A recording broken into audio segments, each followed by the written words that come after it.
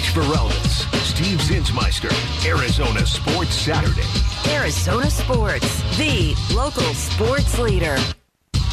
I gave Mitch the day off. Steve Zinsmeister with you on Arizona Sports Saturday. It is that Week 1 Saturday where all the big football programs play the small schools.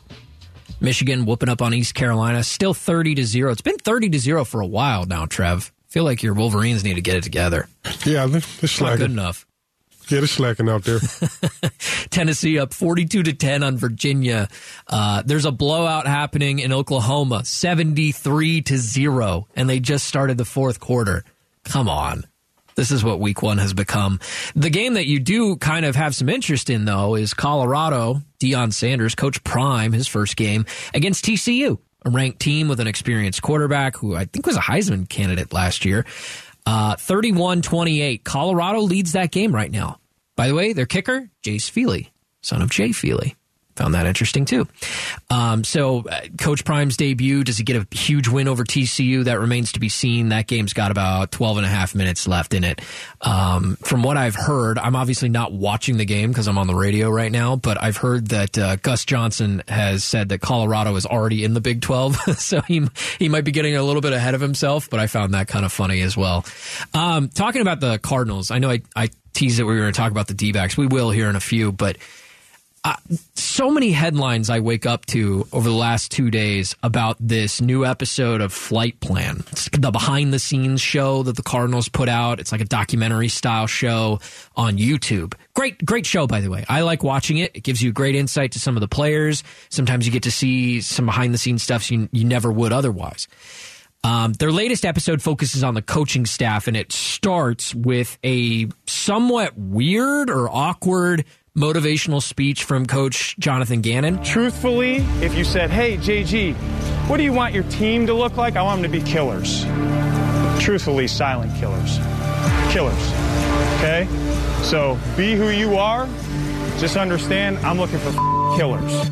So I guess people seem to have some issue with the fact that he said he wants killers, but he didn't really say it emphatically. He just kind of said it, and they're like, I want people to be killers. I want them to be violent. And so I guess that wasn't good enough for some people. I'm reading headlines this morning. Cardinals get roasted over awkward Jonathan Gannon motivational speech. Jonathan Gannon awkwardly tries to fire up the Cardinals. Jonathan Gannon's speech couldn't be more awkward. Jonathan Gannon delivers worst hype speech ever.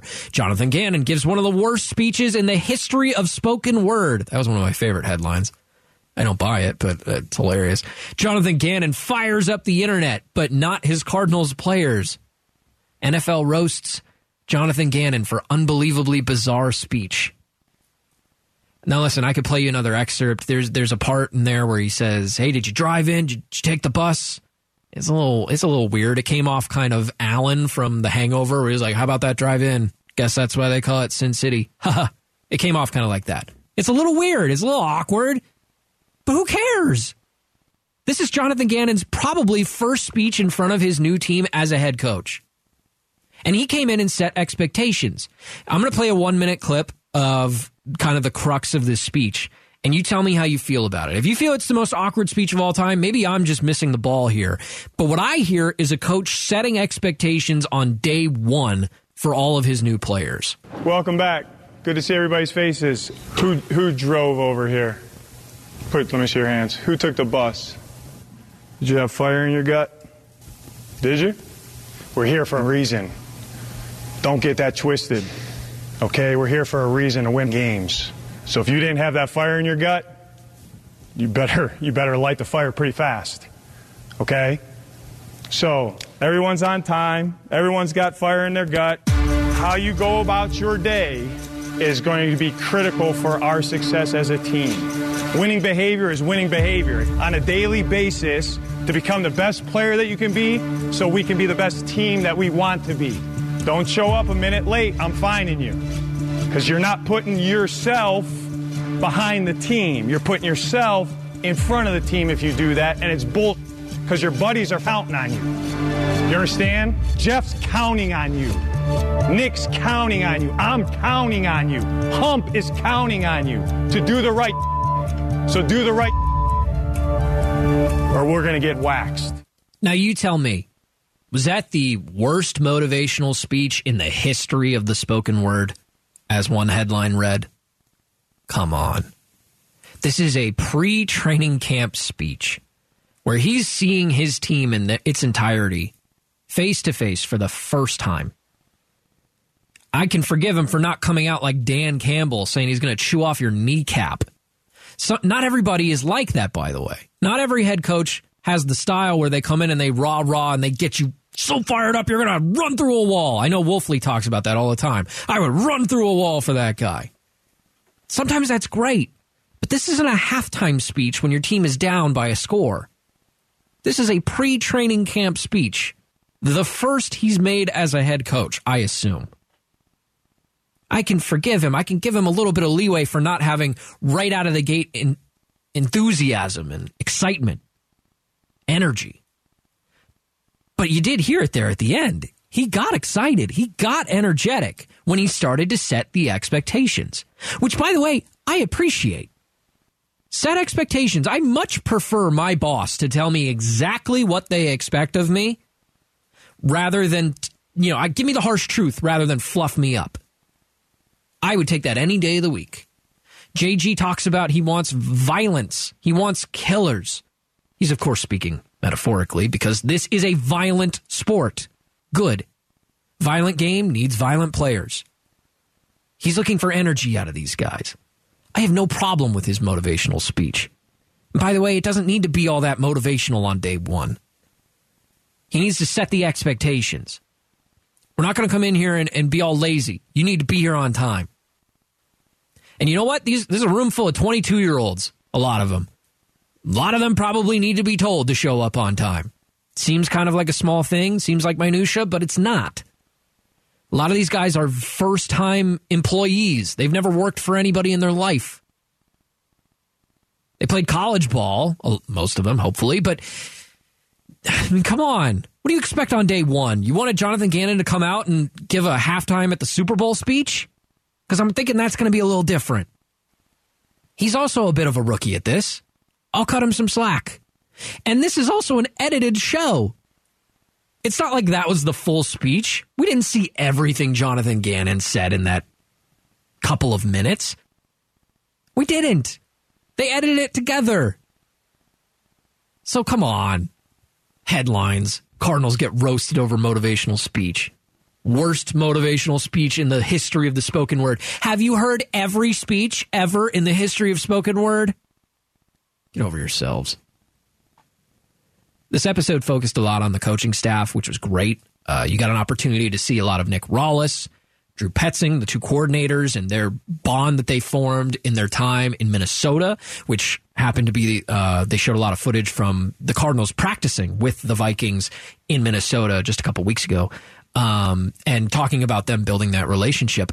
I feel a sense of camaraderie among this coaching staff that I never felt with Cliff Kingsbury and Vance Joseph.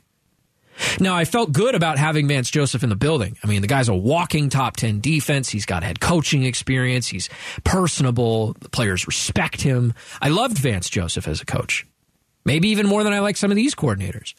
But it always felt like Cliff Kingsbury and Vance Joseph next to each other, almost as like co-head coaches almost. There was Cliff in his offense and Vance in his defense. And sometimes that works really well, by the way. Sometimes that works great. And I liked that hire when they hired Vance Joseph. But this Cardinals coaching staff, whether it goes well or not, feels like it is JG's team. The defense feels like Nick Rawlis. The offense feels like Drew Petzing. It's just the way it is. Like, they all feel like a cohesive unit. They know each other. They like each other. It's not to say that Cliff and Vance didn't like each other, but when Cliff got fired, Vance got an opportunity to interview for the head coaching position. And I was okay with that. I wouldn't have given him the job. Clearly the Cardinals didn't either. But what does that tell you? I mean, it's kind of different, right? These guys report to JG. There's nothing that's not clear about that. It was an interesting perspective on the coaching staff. They also got into zero player aspects. There was almost no player interaction in the entire episode. There was a small interaction between Drew Petzing and Kelvin Beachum, but Beachum barely spoke.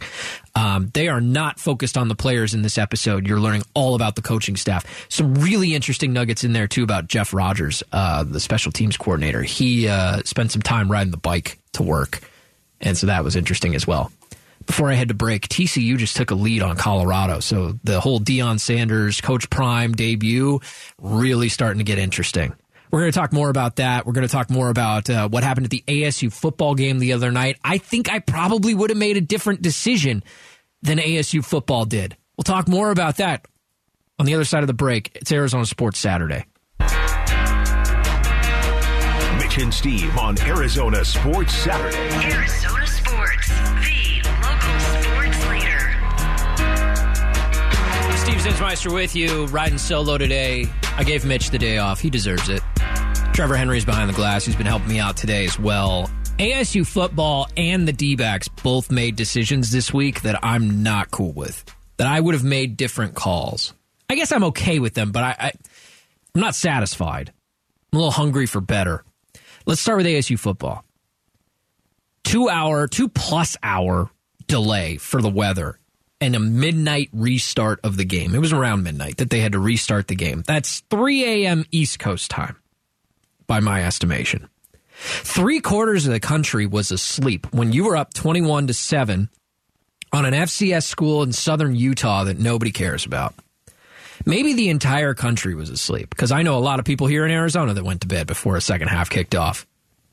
There were 300 fans in the stands. I checked in with Jeff Munn, pre- and post-game show host for the Sun Devil Network, and he said he counted 300 people that stayed to watch. Many of them students, by the way, which is great. But 300 people are watching in the stands. The game's on the Pac-12 network, which nobody gets. Nobody is watching your game at midnight when you're up 21-7 on an FCS school. Not even a particularly good FCS school. You're playing an FCS school in southern Utah that nobody really minds. They're not paying attention to them. You should be kicking their butts. And at halftime, you were. But there's no reason to come back out at midnight and play the second half. They should have just ended the game there. They should have negotiated some sort of postponement, or forfeit, whatever the case may be.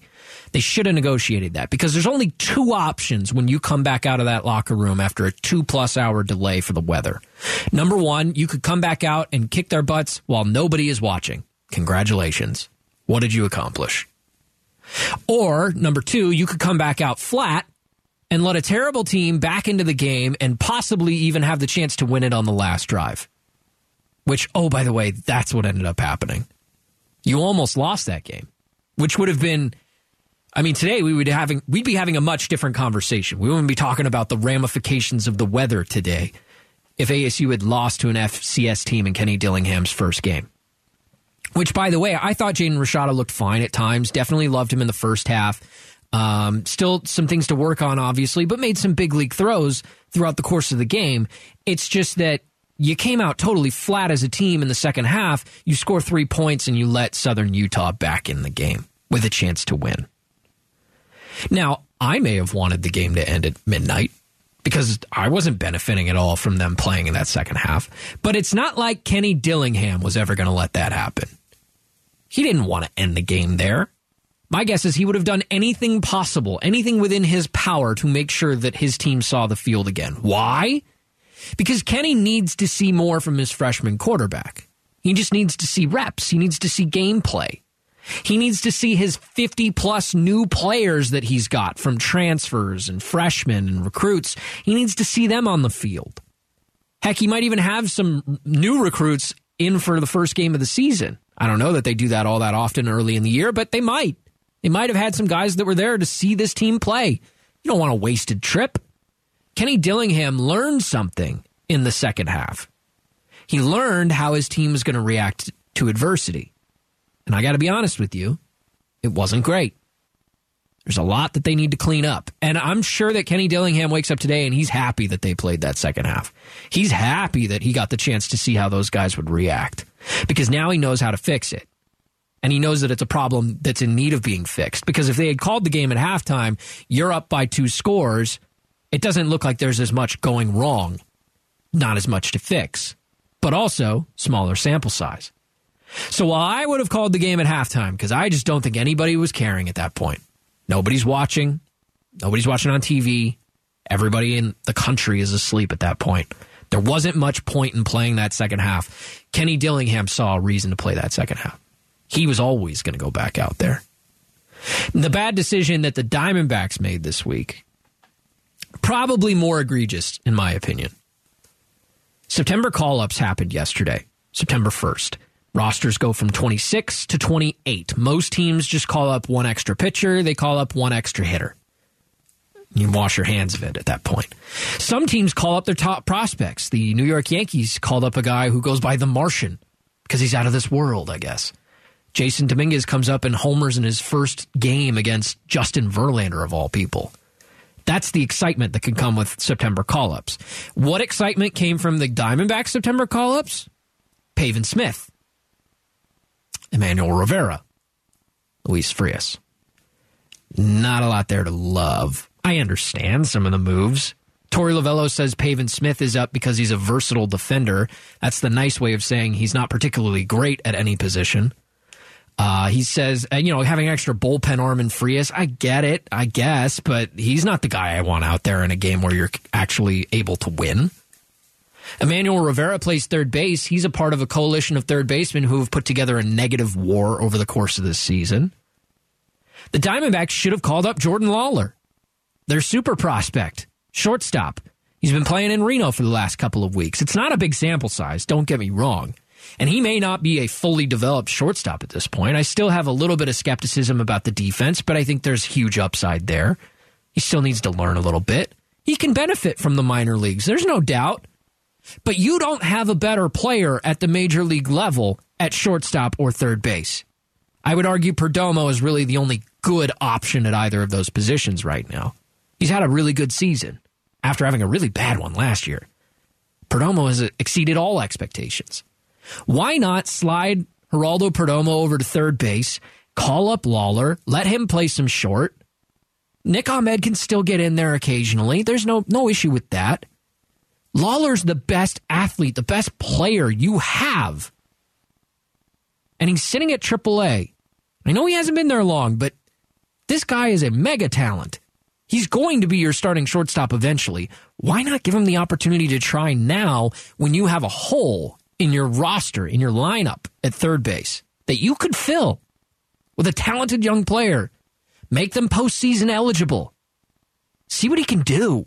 And you know what? Worst case scenario, he doesn't play up to snuff. He's not great in September. Maybe you make the playoffs, and it's not even really worth playing him in the playoffs, maybe. So what? You get to spring training and you put him back in Reno. There's no problem there. The best players should be on this team right now, competing for a wild card spot. If you're going to be competing for that third wild card or even the second wild card, which is still a possibility, the Diamondbacks should be putting the best possible players out there. Jordan Lawler's better than Nick Ahmed. Jordan Lawler's better than Emmanuel Rivera. No offense to those guys. They can still play and still make contributions to this team. Lawler's the better player. I think he might even be better than Perdomo right now. Perdomo's just having a really nice season. They can both play. The Red Sox did it in 2013. They called up Xander Bogaerts because Will Middlebrooks had missed a month or month and a half of the season. He wasn't hitting very well at third base. They called up their shortstop prospect, Xander Bogaerts. He plays some third, plays some short. They go on and win the World Series. Now, that's a absolute best-case scenario for the Diamondbacks. No, don't get me wrong. I'm not saying they're winning the World Series. But if you have a blatant hole in your lineup and a superstar prospect waiting for opportunity, seems like a no-brainer to me. But no, let's keep him in AAA. He still needs some seasoning. He's still got things he can learn. And I'm not arguing that he doesn't. Can he not learn some of those things at the major league level while he helps you compete for a playoff spot? Because I swear, if we get to a month from now and the Diamondbacks are a couple of games out of a wild card and don't quite make it, and third base has been an absolute hole in September the way it has been for the last 5 months, I am going to look around and be like, why did we not call up Jordan Lawler? Especially if he tears it up in AAA the way that I expect him to. We're all going to be looking back a month from now and saying, why didn't we do that? We'd probably be a playoff team right now. I get it. Baseball, more than any other sport, you play the long game. You let a 19-year-old, an 18-year-old kid that you draft, you let him play in the minors for 4 years, and then they get called up eventually. I get it. But at the same time, there's no other sport in American professional sports that does this. If you're a great player, you're a superstar prospect in football, you play in the NFL in your first year. You play in the NBA in your first year. You don't go to the G League when you're an amazing talent. They don't do that. This is the only sport that does this. And I think the Diamondbacks made the wrong decision. Coming up next, we'll talk a little bit more Cardinals as we prepare for week 1 of the season. Eric Ruby, my friend, is going to join me here in the next segment as well. It's Arizona Sports Saturday. Mitch Fereldes, Steve Zinsmeister, Arizona Sports Saturday. Arizona Sports, the local sports leader. Things are getting interesting in Coach Prime's debut. Colorado just up 45-42, 4 minutes or so left in that game. Huge implications there, and really the debut of Coach Prime and a whole new style to the Pac-12, which will be going away next year, so I guess the Big 12 next season. And Colorado, really tight game against TCU there. I saw Little Prime, I don't know if that's his nickname, but Sanders, the quarterback, has over 500 passing yards and now 4 touchdowns. I gave Mitch the day off. Steve Zinsmeister with you on this College Football Saturday. My good friend Eric Ruby joins me now from One Last Thought with Eric Ruby, the show that directly comes after ours today. I don't know what it is, Eric, but I woke up today reading all these headlines, and it seems like the country hates the Arizona Cardinals. Very much so. Like, almost to the point of, like, are y'all serious? So let me read you a couple of these. I'll read you some of my favorites. Cardinals get roasted over awkward Jonathan Gannon motivational speech. Jonathan Gannon awkwardly tries to fire up Cardinals during lackluster pep talk. Jonathan Gannon's Cardinals speech couldn't be more awkward. Here's my personal favorite. Cardinals head coach Jonathan Gannon gives one of the worst motivational speeches in the history of the spoken word. Jeez. I know. They didn't really lay off at all on that one. So Jonathan Gannon gave a speech in the most recent episode of Cardinals Flight Plan, which I like that show, by the way. I realize that it's put together by the Cardinals, so they're not going to address the big elephants in the room, the quarterback situation, which we'll talk about. Trading Isaiah Simmons. None of that gets talked about. But there's this speech where Jonathan Gannon basically calmly says, I want you to be killers. And for some reason, people are up in arms about this. Okay. I see it from both ways because there is the beginning part where he asked, did you take the bus? Did you take the car? It's a little nonchalant. And I can understand why people would look at that and say, all right, that's maybe not the most inspiring vocal leader of all time. As it went on, though, I started to have less of a problem with it. He kind of built momentum up. And something that we've all kind of noticed with Jonathan Gannon, do you remember his intro press conference afterwards when he started running into all the players? He met Rondale Moore, and he was like, oh, look at you. Pew, pew, pew, pew, pew, pew. Yeah, he's awkward, yeah. He doesn't scream football guy from the sense of like Bill Belichick, no nonsense. Like when he speaks, I want killers. Like you probably are going to listen to that. But Steve, that doesn't make him a bad head coach.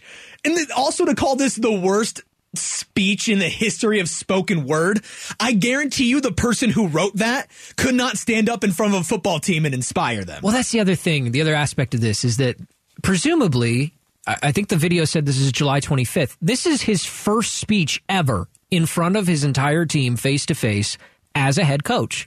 I'm assuming that as a defensive coordinator, he's probably made speeches in front of teams before. It's not like this is the first time he's ever spoken to a football player. But you got to give the guy some slack, right? Like when I heard the whole bus thing, did you drive in or did you ride the bus? I get that because there's a lot of players on the bubble in training camp that probably didn't buy cars in Arizona, so they're still waiting to find out whether or not they need to keep taking the bus. But it's awkward, but it's like it's kind of awkward. Like I mentioned earlier, it feels to me like Alan in The Hangover when he goes, "Hey, how about that ride in?"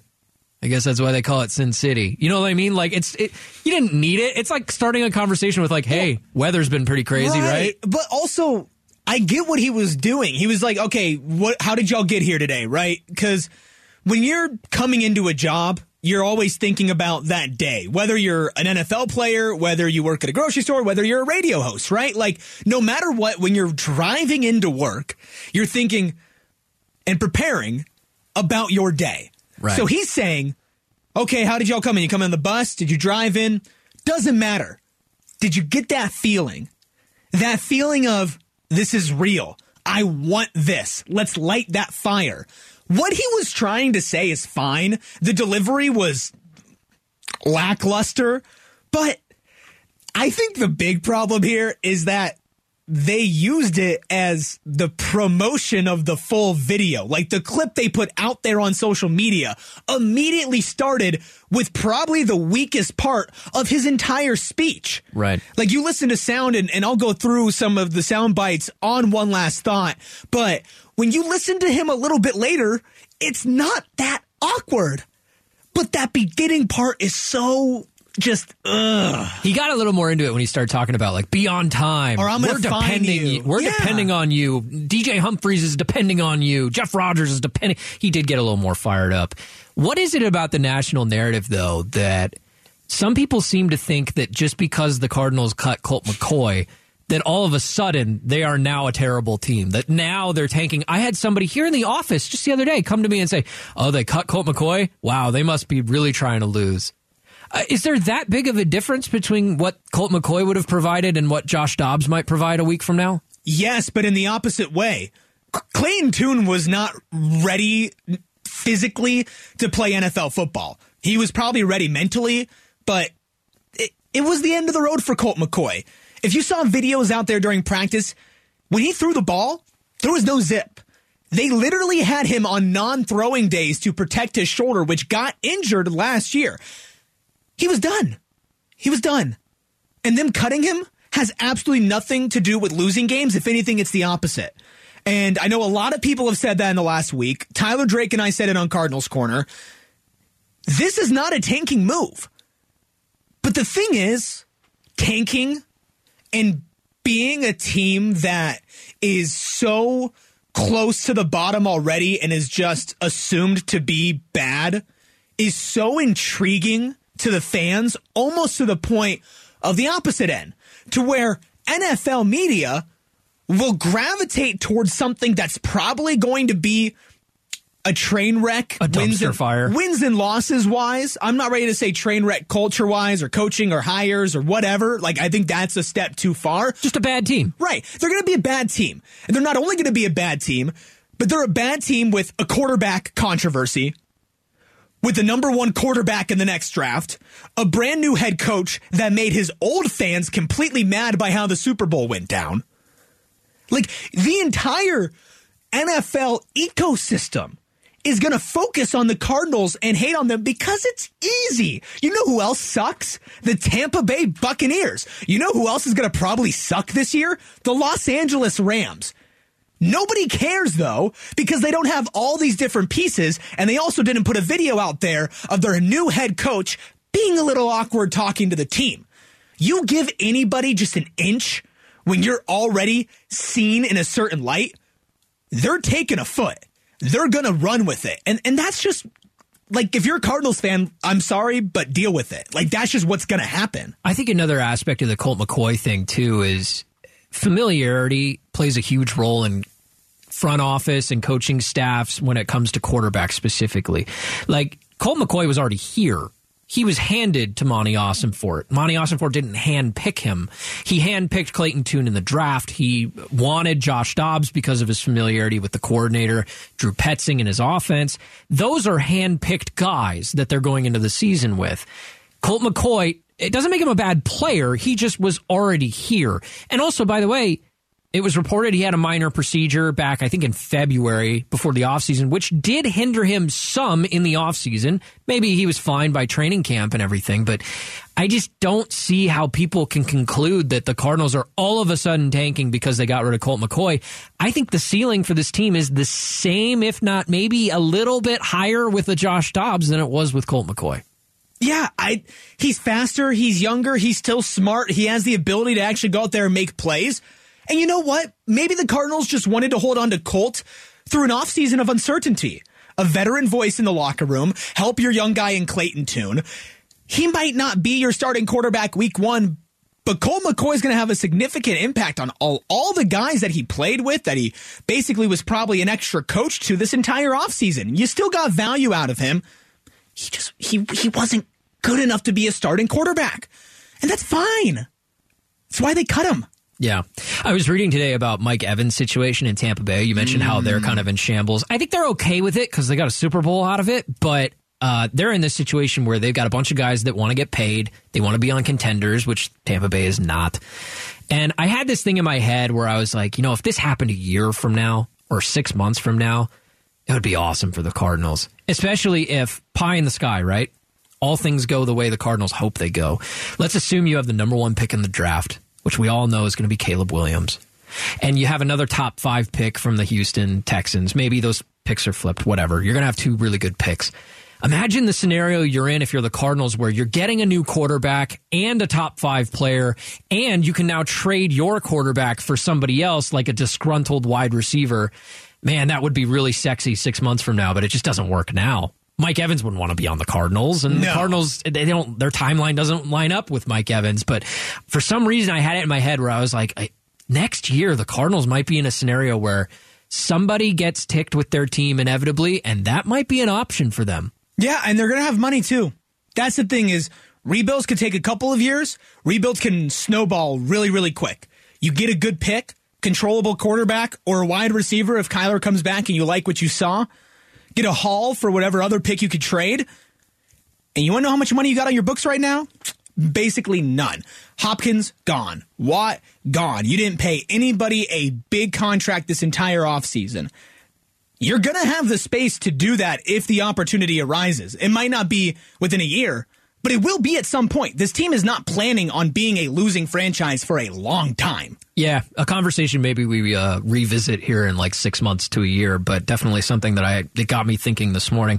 All right, Eric Ruby, one last thought with Eric Ruby starts at 1 o'clock. Looking forward to seeing what you got on tap today, Eric. All right, coming up next, we're going to wrap up the show. The Michigan Wolverines did something at the beginning of their game today that just baffles me. I'm going to tell you what happened and why I was so disgusted. Is that the right word? Weirded out by what they did? We'll talk about it next. It's Arizona Sports Saturday.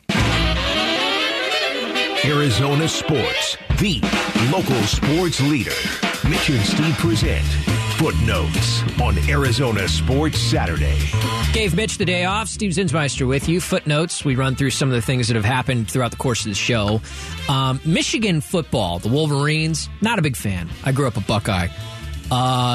They started their game today with something very odd, a tribute to Coach Harbaugh. I guess they lined up on the field and held up a 4. He's been suspended for 4 games. Does that sound right, Trev? You're a Wolverine.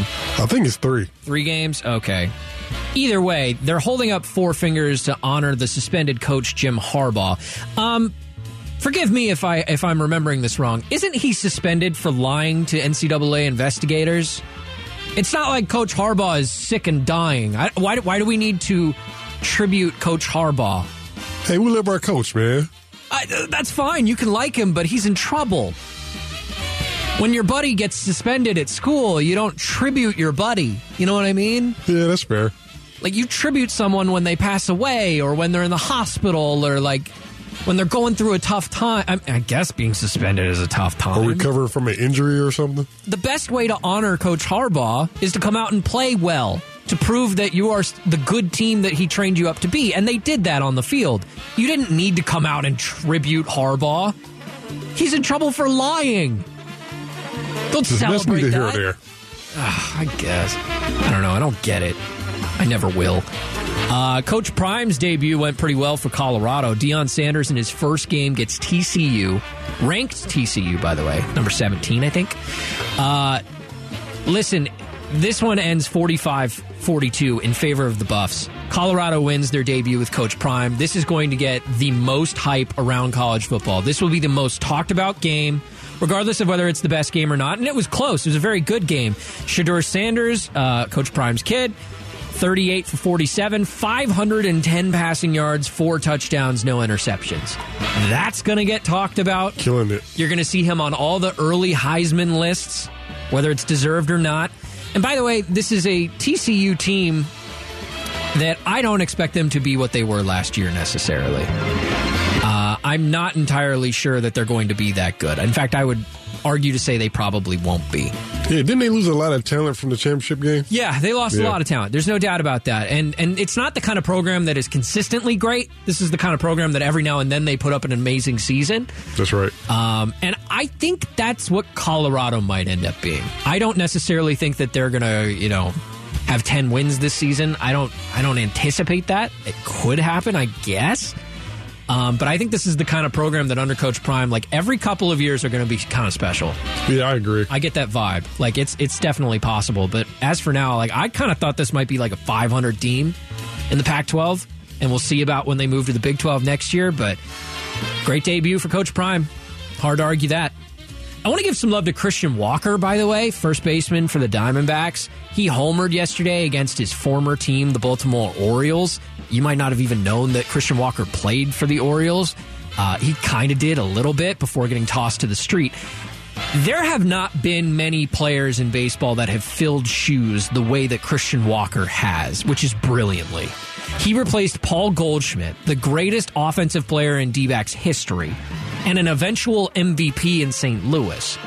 Walker was kicked around several different places, didn't really catch on with some bad Orioles teams, by the way. It's not like they were this Orioles team that they are now when he was around. He gets tossed to the street. He gets a chance after tearing it up in Reno for the Diamondbacks for 1 year. They picked him over guys like Kevin Cron, who was one of the better hitters in the minor leagues, Pavin Smith, who was one of Mike Hazen's he was his first-round pick as a GM. Walker gets the nod over those guys, replaces Goldschmidt, and is about to have his second straight season of 30 home runs or more. He's got 64 extra base hits, and we just started September. He could have his first over 100 RBI season this year. Christian Walker, I'm here to tell you, is one of the most well-rounded first basemen in the game, but he gets overshadowed by guys like Goldie, Freddie Freeman hitting 340, Matt Olson hitting 45 home runs this year. Pete Alonso's capable of the home run ball, certainly. I'm telling you what, I'll take Walker at his price, at his cost, any day of the week over those guys. Those are superstar players, there's no doubt, and in a lot of ways better than him at first base. But with Walker winning a Gold Glove last year, he's probably going to win another one this year. I think he's one of the unsung heroes in the league at first base. I really do. And to fill those shoes that he had to fill, it says a lot about him. He's the heart and soul in the middle of this Diamondbacks lineup. Cal and Stanford are leaving the Pac-12 next year. Well, the Pac-12 won't exist, so I guess they're not really leaving anything. They're just kind of finding a home with the ACC. I get why the ACC wants them. They are floundering. They're realizing Clemson's probably going to leave. FSU might leave. Miami's probably going to leave. Maybe a UNC ditches them as well. So if we're going to lose big schools in the future the way the Big 12 has, like Oklahoma and Texas leaving for the SEC, we got to get ourselves some middle-of-the-road programs like Cal and Stanford so that we can fill those holes and we can continue to exist. They don't want to go extinct the way the Pac-12 is next season. You got to do what you got to do. At least ASU, I mean, when they're in the Big 12, they'll probably be in a division where they're playing, like, at most, they'll have to go to Lubbock. I think that's, like, the furthest east they might have to travel. Maybe Dallas area or something like that, like Waco. But I got to be honest with you. Stanford student-athletes having to travel to Florida, to North Carolina, there is no Western teams in the ACC. SMU's going to join, so maybe you get to go to Dallas for a weekend or something. But aside from that, the closest team you're going to be playing is on the East Coast. That's a 4.5-hour flight, maybe 5-hour flight in some parts. That's insane that they might have to do that. Oh, and by the way, Stanford and Cal and SMU are agreeing to take on basically no media rights revenue for the next decade. That's what the position we're in now. Is these teams are so desperate for somebody else to play against that they're willing to sacrifice the financials for the next decade. Imagine the scenario that Oregon State and Washington State are going to have to go through to find somebody to play against. It's unreal. Hey, thanks to Trevor Henry behind the glass today. Thanks to you for listening. I'm Steve Zinsmeister. You've been listening to Arizona Sports Saturday. One last thought with Eric Ruby is up next. Have a great day, everyone.